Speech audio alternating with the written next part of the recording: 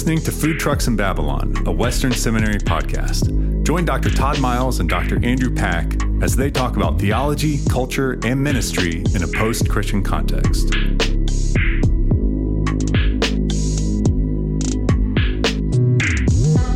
Hey, this is Todd Miles, and I'm here with Andrew Pack again. Hello. And we're going to talk today about, we're going to talk about Andrew a bit and some stuff. So, Andrew, what are your titles here at Western Seminary to start with? Oh, my main title is I'm the Assistant Professor of Christian Formation, and I'm the Director of Online Learning. And that's, Is that what it's called? Online learning? Online learning, yeah. I thought we called it something else. We call what we do global because it's not really just online. Because we focus on intensives, and then we do Zoom classes, but they gave me that title. No one changed it. Oh, indeed. Okay, because I've always just thought of it the global campus or something like that. And I tell people we don't actually call it online, but we do. It's in your title. It's in my title. Yeah. Okay. And you're working on a book right now. Yes. Yeah. The rumors out there. What is this? What is this book about? So the focus of the book is the idea of what I'm calling a theology of response, which, if we're getting technical, is a kind of doxology, a kind of understanding of worship, and trying to get under and think about how do we live. You hear it often. All life is worship. Yes, I've heard that. Say that. But then how do you? What does that actually mean? Yeah, it almost sounds like if everything is worship, then nothing is worship. Oh, yeah. Okay. That's right. Yeah, and I think that's even. I would affirm that all life is intended to be worship, and sometimes the worship of the wrong things, idols, whatever they might be that we make. Putting hopes in different things. And such. That's right. Yeah, but I think it's really important when we remember on the Lord's Day that the church gathers. It's a punctuation. It's not just any other day. It's a punctuation in our life of worship, or our own personal devotional lives are a punctuated moment of worship. But we actually, as Christian people, are called to have a whole life of worship. And that sounds nice, but I've always tried to say, but how do we actually, how do we do that? How do we do that? How do we help other people do that? How do we do that? It sounds super spiritual. Yeah, it sounds super duper spiritual. It sounds like what you want to say. Yeah. And have be true of yourself, even if you don't know what it actually means. Yeah, that's right. Yeah. And so you're trying to put some meaning into this. Yes. Okay. Now, tell us a little bit about yourself. I know there's a little bit of autobiography that is driving this book. So you were sharing with me about even before, not even, but especially before you were a Christian. Yeah. Yeah. So I grew up in Bellingham, Washington. I've lived in the Pacific Northwest my entire life. For those of you who don't live here, you should know that's a hyper spiritual place, and I was a hyper spiritual person. So you wouldn't think that if you were in a different part of the country, because the Pacific Northwest is the most unchurched place, or the least churched, or whatever. But it's but it is super spiritual, even though not necessarily organized Christian religion. That's right. Yeah. People say things like, "I'm not religious, but I'm spiritual," or "If I was a religion, I'd be Buddhist." Those are the kinds of things people often say. And as much as the nuns can sound religious, it's more like, religion's cool. Yeah. As long as it doesn't make any demands on anyone in any way, shape, or form. That's right. Yeah. As long as it doesn't get in my business. Yeah, that's right. As long as I can be lord over it. That's right. Yeah. But I grew up, early on, I was a Buddhist. I wasn't just like a Barnes & Noble Buddhist with a Dalai Lama desk calendar. I was at the Shambhala Center, and I was involved in Shintoism. So you're Yeah, you're legit. Yeah, you're trying. I was trying, at the time. And in there, I had a pretty, I met Jesus through some tattooers, and that's a whole nother interesting story. But me too. Yeah, me too. They were technically a group of tattooers that had started a conspiracy theory group. Now, this is before we just do conspiracy theory, when that was a thing. Okay. And then one of the guys got saved, and dominoes, the rest of them got saved, and it became a Bible study. Okay. Which made a weird group, but that's a whole other story. I thought you were going to say that the tattoo folk were basically doing secret stuff in their tattoos on everybody, and so everybody's carrying around the mark of Jesus on them in some significant way. Yeah, but sneaking it in. Yeah. But what was wild to me about the gospel, and I think it's probably wild to a lot of us, especially those of us who meet Jesus later in life, what was really clear that every system that I was using, for lack of a better word, everything I was after was something about how I was the sojourner on the journey to find truth, or whatever silly thing I was thinking about myself at the time, right? Okay. It was all about me getting up to God. And in the gospel, as I was reading the Sermon on the Mount and received Jesus, it became really clear that this is about God coming down to save me. And when I was being honest, which I think all of us need to have these moments of honesty, I needed saving. My hands were empty. My hands were actually full of garbage. Okay. And I got saved. And so this gospel of grace, I was just enthralled by it. This idea that, man, I can't earn it. It's just poured out on me. These Ephesians 1 and 2 realities. And as I started engaging in church life, pretty soon it's just like run the bases. Oh, you're a new Christian? Well, you need to get baptized. And no one took the time to explain what that actually meant to me. You just need to do it. Oh, and you need to be in a small group, and you need to start serving, and you need to read the stack of books. And on the face of it, it just felt like the motivational structures behind everything didn't really feel that much different. Okay. And that it was incongruent with what I was seeing in the Bible, and this Jesus who saved me, and the truth of his gospel, and the way it was being lived out. And I knew this is by God's grace and mercy. Like, I didn't walk away from it and say, well, it's just like everything else. I actually said, no.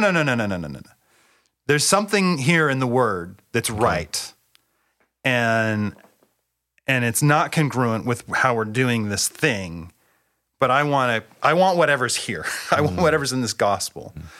There's something genuine and authentic about Jesus. Yes. That is greater than what many of his self-proclaimed followers are living out. Okay. Yeah. And so that just began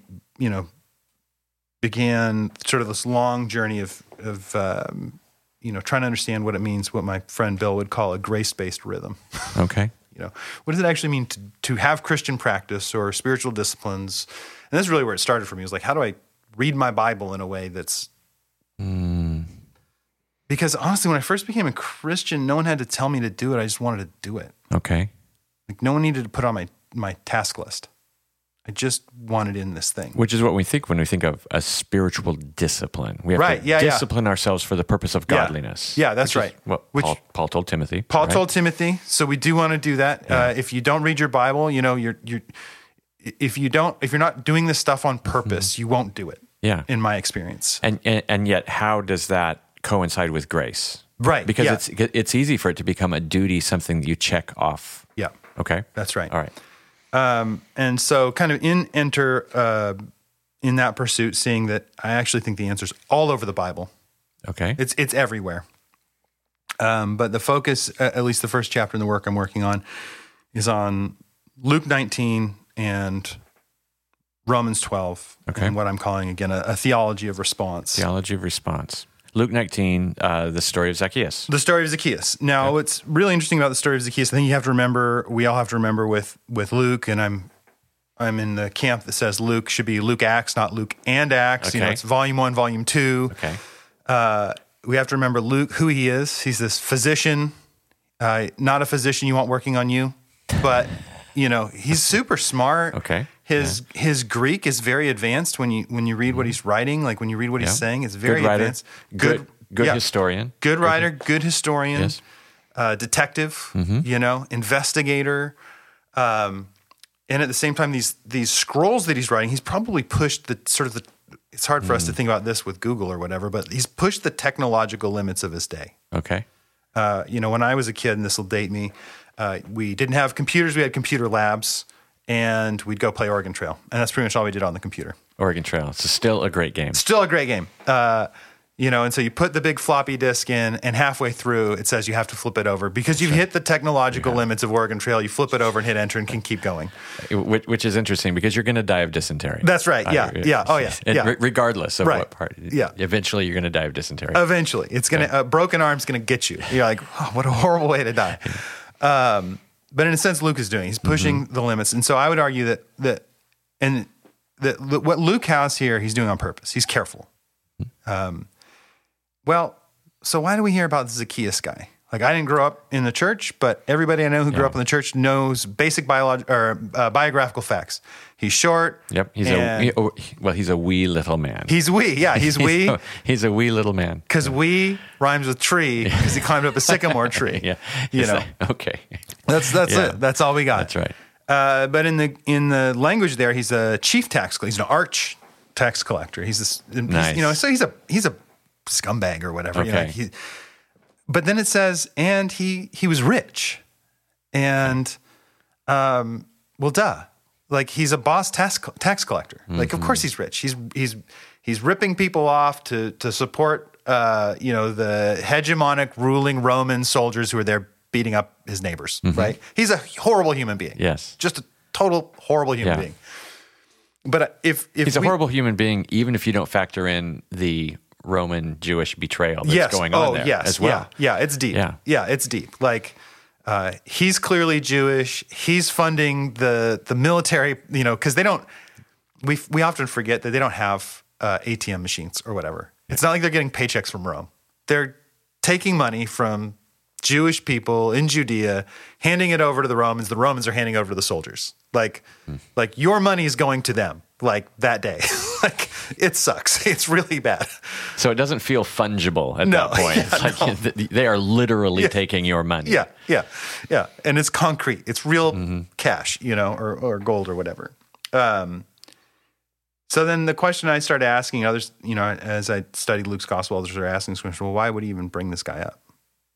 There's lots of sinners and there's lots of tax collectors, so why waste our time? So in my hermeneutics class, I talk about the principle of selectivity in the narratives. Because they can't tell you everything about everything. That's right. They have an agenda. They pick specific events to drive that agenda, to get you from point A to point B, wherever they want you to be.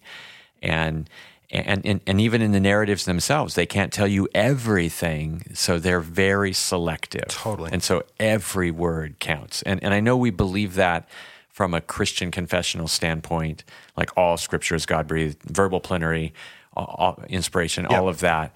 But from a narratival strategy, every word matters. That's right. Every word matters. Okay, so go for it. Yeah. And so he was rich. So why does that word matter? Because, duh. Yeah. Right? I think it's interesting if you're in a paper Bible. I'm on Accordance Bible software here, so I scroll down. But if you're in a paper Bible, usually you just flip it or it's on the same page, and you go to Luke 18 where you hear about the rich young ruler. I think it's supposed to be the big like he was rich. Remember, so if we're reading this off a scroll on the Lord's Day as the early church, you and I are illiterate and somebody else had to read it to us, and no one's saying, verse 1 says this and verse 2 says this. They're just reading it. Yeah. And we would have just heard about this other rich guy. Yeah. Now, the interesting thing about this other rich guy, he's like the opposite of Zacchaeus, as I scroll down to find him. It says rich young ruler. It doesn't actually say he's young. He just says he keeps the commandments from the youth, which is an interesting point, sort of. That is interesting. And Jesus said to him, why do you call me good? No one is good except for God alone. And you always know it's bad when Jesus asks you a question you're about to... Is this like an oblique reference to his deity, do you think? Oh, I think that's what Jesus is after. Okay. Yeah. Okay, He's pointing out this guy doesn't get... I think he's trying to make sure that we all know this guy doesn't see me for who I am. Yeah. He doesn't get it. Yep. He's not denying that he's God. He's not even denying that he's good, Jesus. He's saying, why do you call me? That's right. Yeah. Good. And it's a lot, what we're about to see is a lot about who the so-called rich young ruler sees and what Zacchaeus is up to. Okay. Because there's a contrast here. Mm-hmm. Because, we have this, so we hear these, kept the commandments from his youth. We see that he's rich. I think we have that tendency to think that just because someone's got money, they've been blessed by God. In a sense, in that Roman sense, that God's kindness is meant to lead to repentance. But there's also that sort of like Ecclesiastes, Bon Jovi, Bruce Springsteen sense that like in our broken world, the good die young and sometimes the evil like get richer and richer and have evil children and they give all their riches to and they continue to be evil. However, that's still kindness that's meant to lead. There's a kindness of God that's meant to lead to the repentance. But anyways, you would look at this guy and say, wow, this guy's life's all put together. He's rich and as far as they can tell, he's faithful. And we could talk about what that means. People take that, I think, in a lot of different ways. When he says, I've kept all these from my youth, I think he probably has. He's probably kept the covenant. Okay. And when he's screwed up, he's gone and done the right things to be made right. I don't think he's claiming to be sinless. Some people want to be cynical and say, yeah, right. And you're like, well, yeah, he's got the Jewish legal system behind him. And he's done it right. Yeah. We're not talking about a denial of total depravity. That's right. Yeah. We're talking about a kind of blamelessness before the law, perhaps. That's right. Something. Yeah. And it might even be exaggerated. Who knows? Totally. I'm sure it probably was. But, yeah. But, when he's killed his turtle doves, he's done his thing. He's done his thing, yeah. He's a good Jewish man. That's right, yeah. And so that's what everyone sees. They see a really good guy from the outside. Mm-hmm. And Jesus says the scariest thing ever. One thing you still lack. Okay, what is it? Sell all that you have and distribute it to the poor, and you will have treasure in heaven, and come, follow me. Mm. Leave it all behind, and come with me, and you'll be saved. Mm. Forget about all that, and go with me. And this guy who's all put together, and I think this is me thinking, what's that? Yeah. I think he's expecting Jesus to say, good for you, keep going. Yeah. You're awesome, you're rich, and you follow the rules. Yeah. And as what happens when we're expecting a compliment and don't get one, he becomes exceedingly sad. But it's because he's really rich. Of course, the disciples then ask this great question, if he can't do it, then what are we going to do? Yeah. Jesus gives us this quote about the camel and the eye of the needle, and you remember, it's God who saves, not with what's possible with man is or what's impossible for man is possible with God. Mm-hmm. And that's good news for all of us, by the way. Now, fast forward. So we've heard this story about this guy who you'd think like, oh yeah, he's got it all together and he doesn't have it.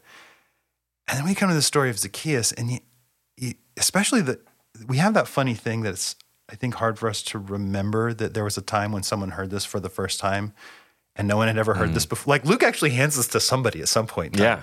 And they don't know the punchline. Yeah. And sometimes we become so familiar with these stories, we know the punchline. But there was a time when I'd never heard this story before, which is amazing. And it's true for all of us, of course. But I have no memory of when that was. Yeah. Because I grew up singing the song. Yeah. With a little flannel graph.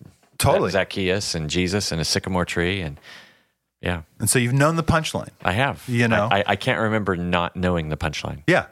And at some point in time, someone was reading this and the song was not a number one hit yet. And so all these people see this, and Zacchaeus, so he ran ahead and climbed into the sycamore tree to see him. That's Jesus. So his goal is not, how do I get eternal life? Like, how do I get to heaven? Which is a great question. We want everyone to go to heaven and to receive Christ and whatever. It's not a bad question.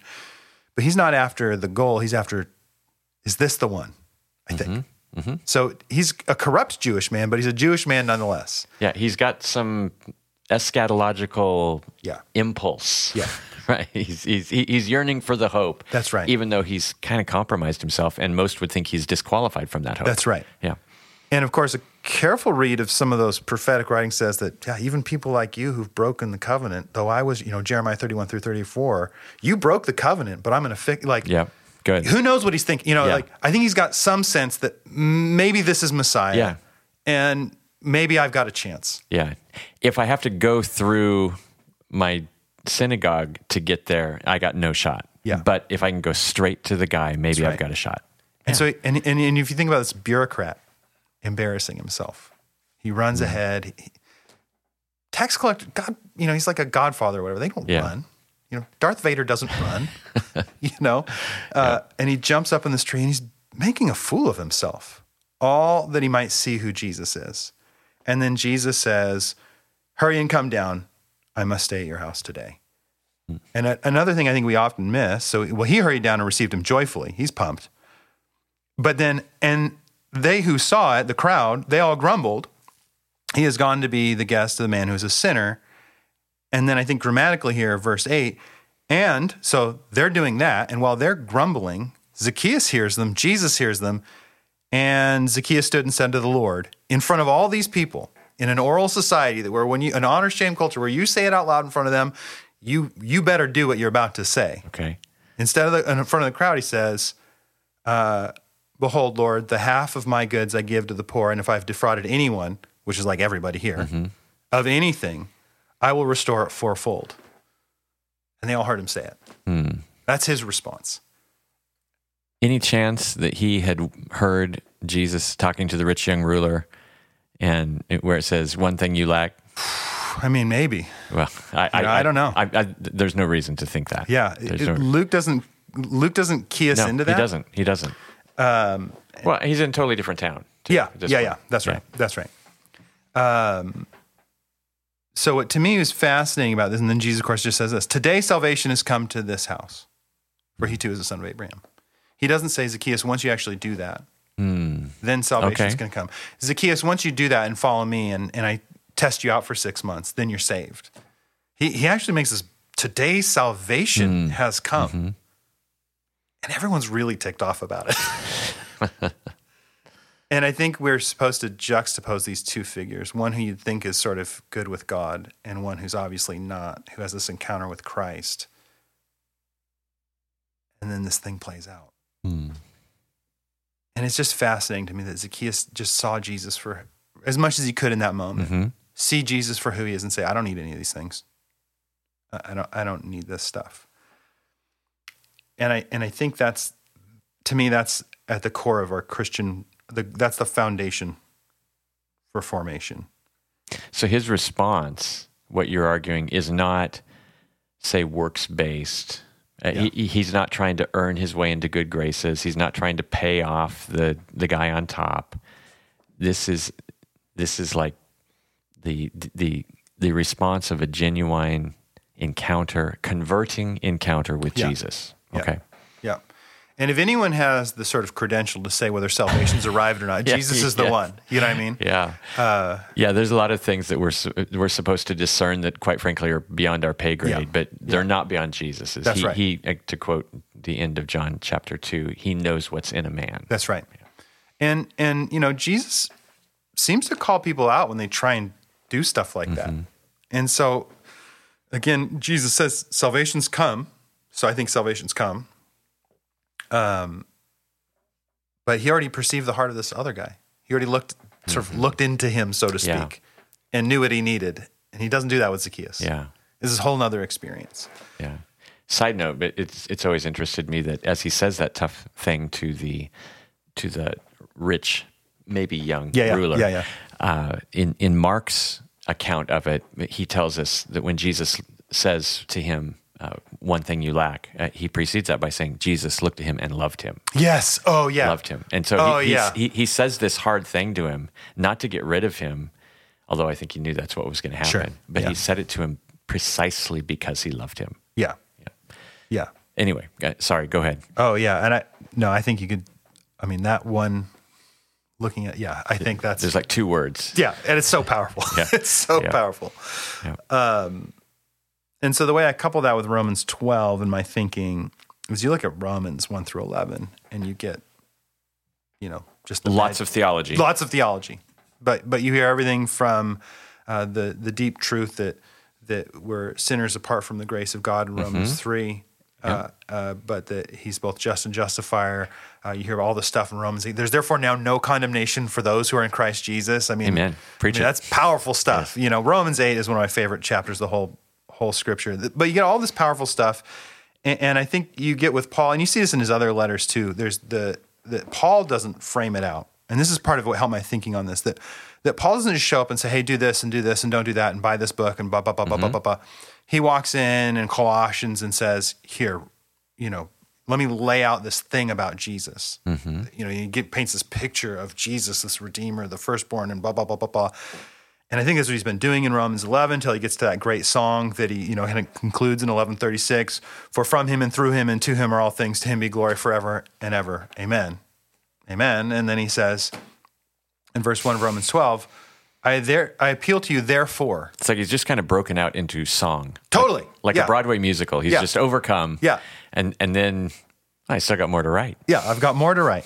And because all of these things are true, because God's forgiven you from your sins, whether you're a Jew or a Gentile, and he's doing this thing with Israel, and blah, blah, blah, blah, blah. He's restoring the world. There's no condemnation. It's amazing. And then he says, therefore. So because of that reality, brothers and sisters, by the mercies of God, present your bodies as a living sacrifice, holy and acceptable to God, which is your spiritual worship. Because of all this, and I think when we start talking about like body, and this, we're not talking about just, so make sure you're there on Sunday. You know, do not neglect to meet with one another. By all means, you know, the Lord's Day is super important in the life of the believer, but I think he has more than the Lord's Day in mind. But I think he's saying it, but because of what Jesus has done, live this way and live as a sacrifice.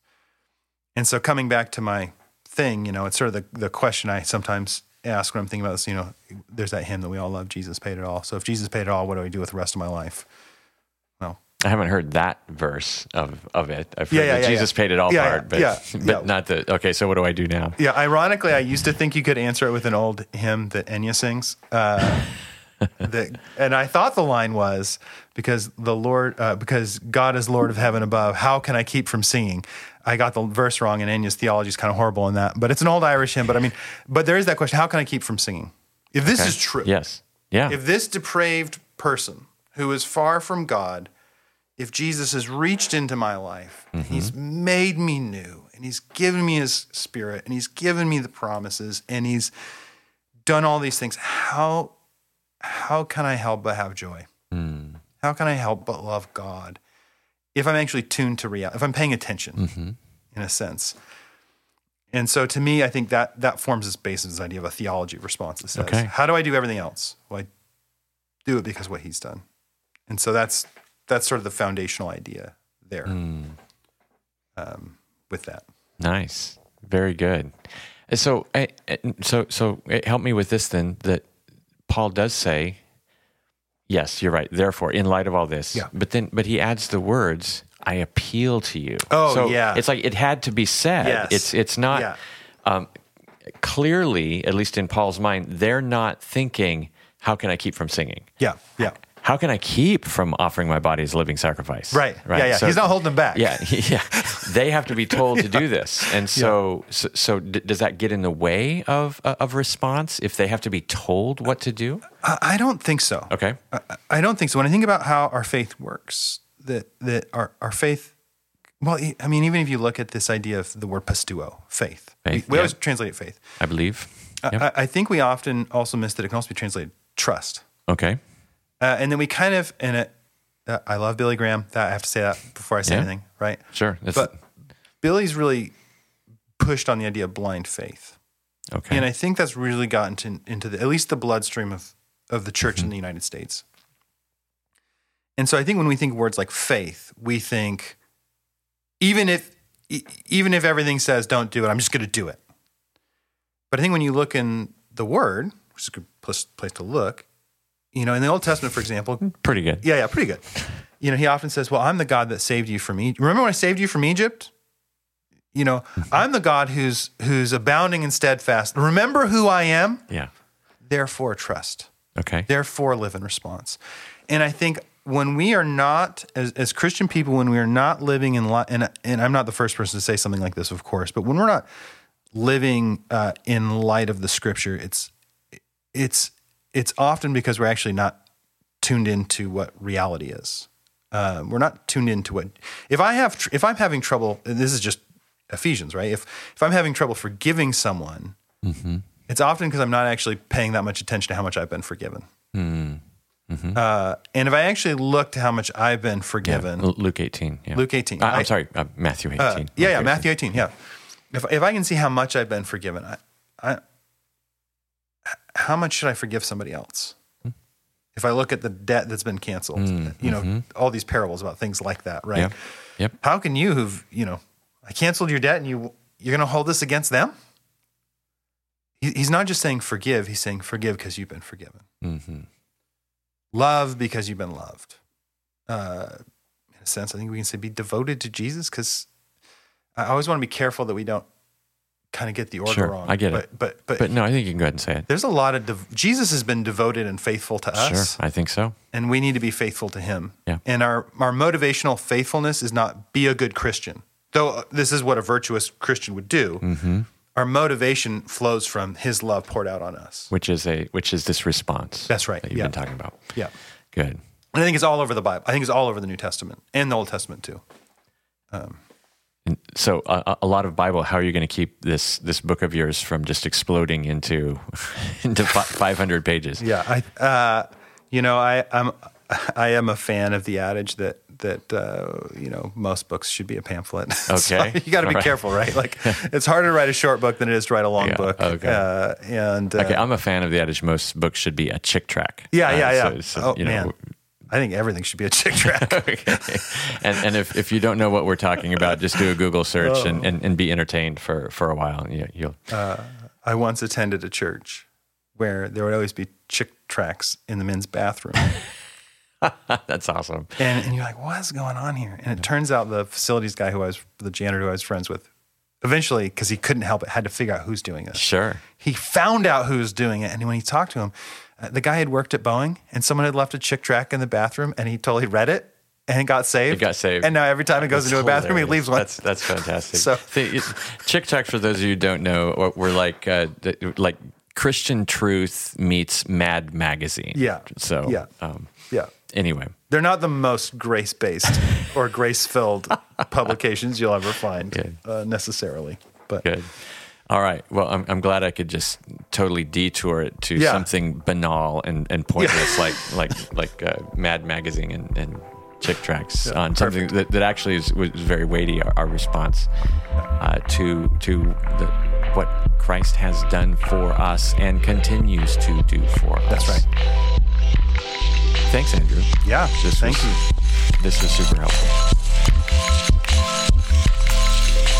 You've been listening to Food Trucks in Babylon, a Western Seminary podcast. Music is provided by Cortland Urbano. If you want more information on Western Seminary, please go to westernseminary.edu.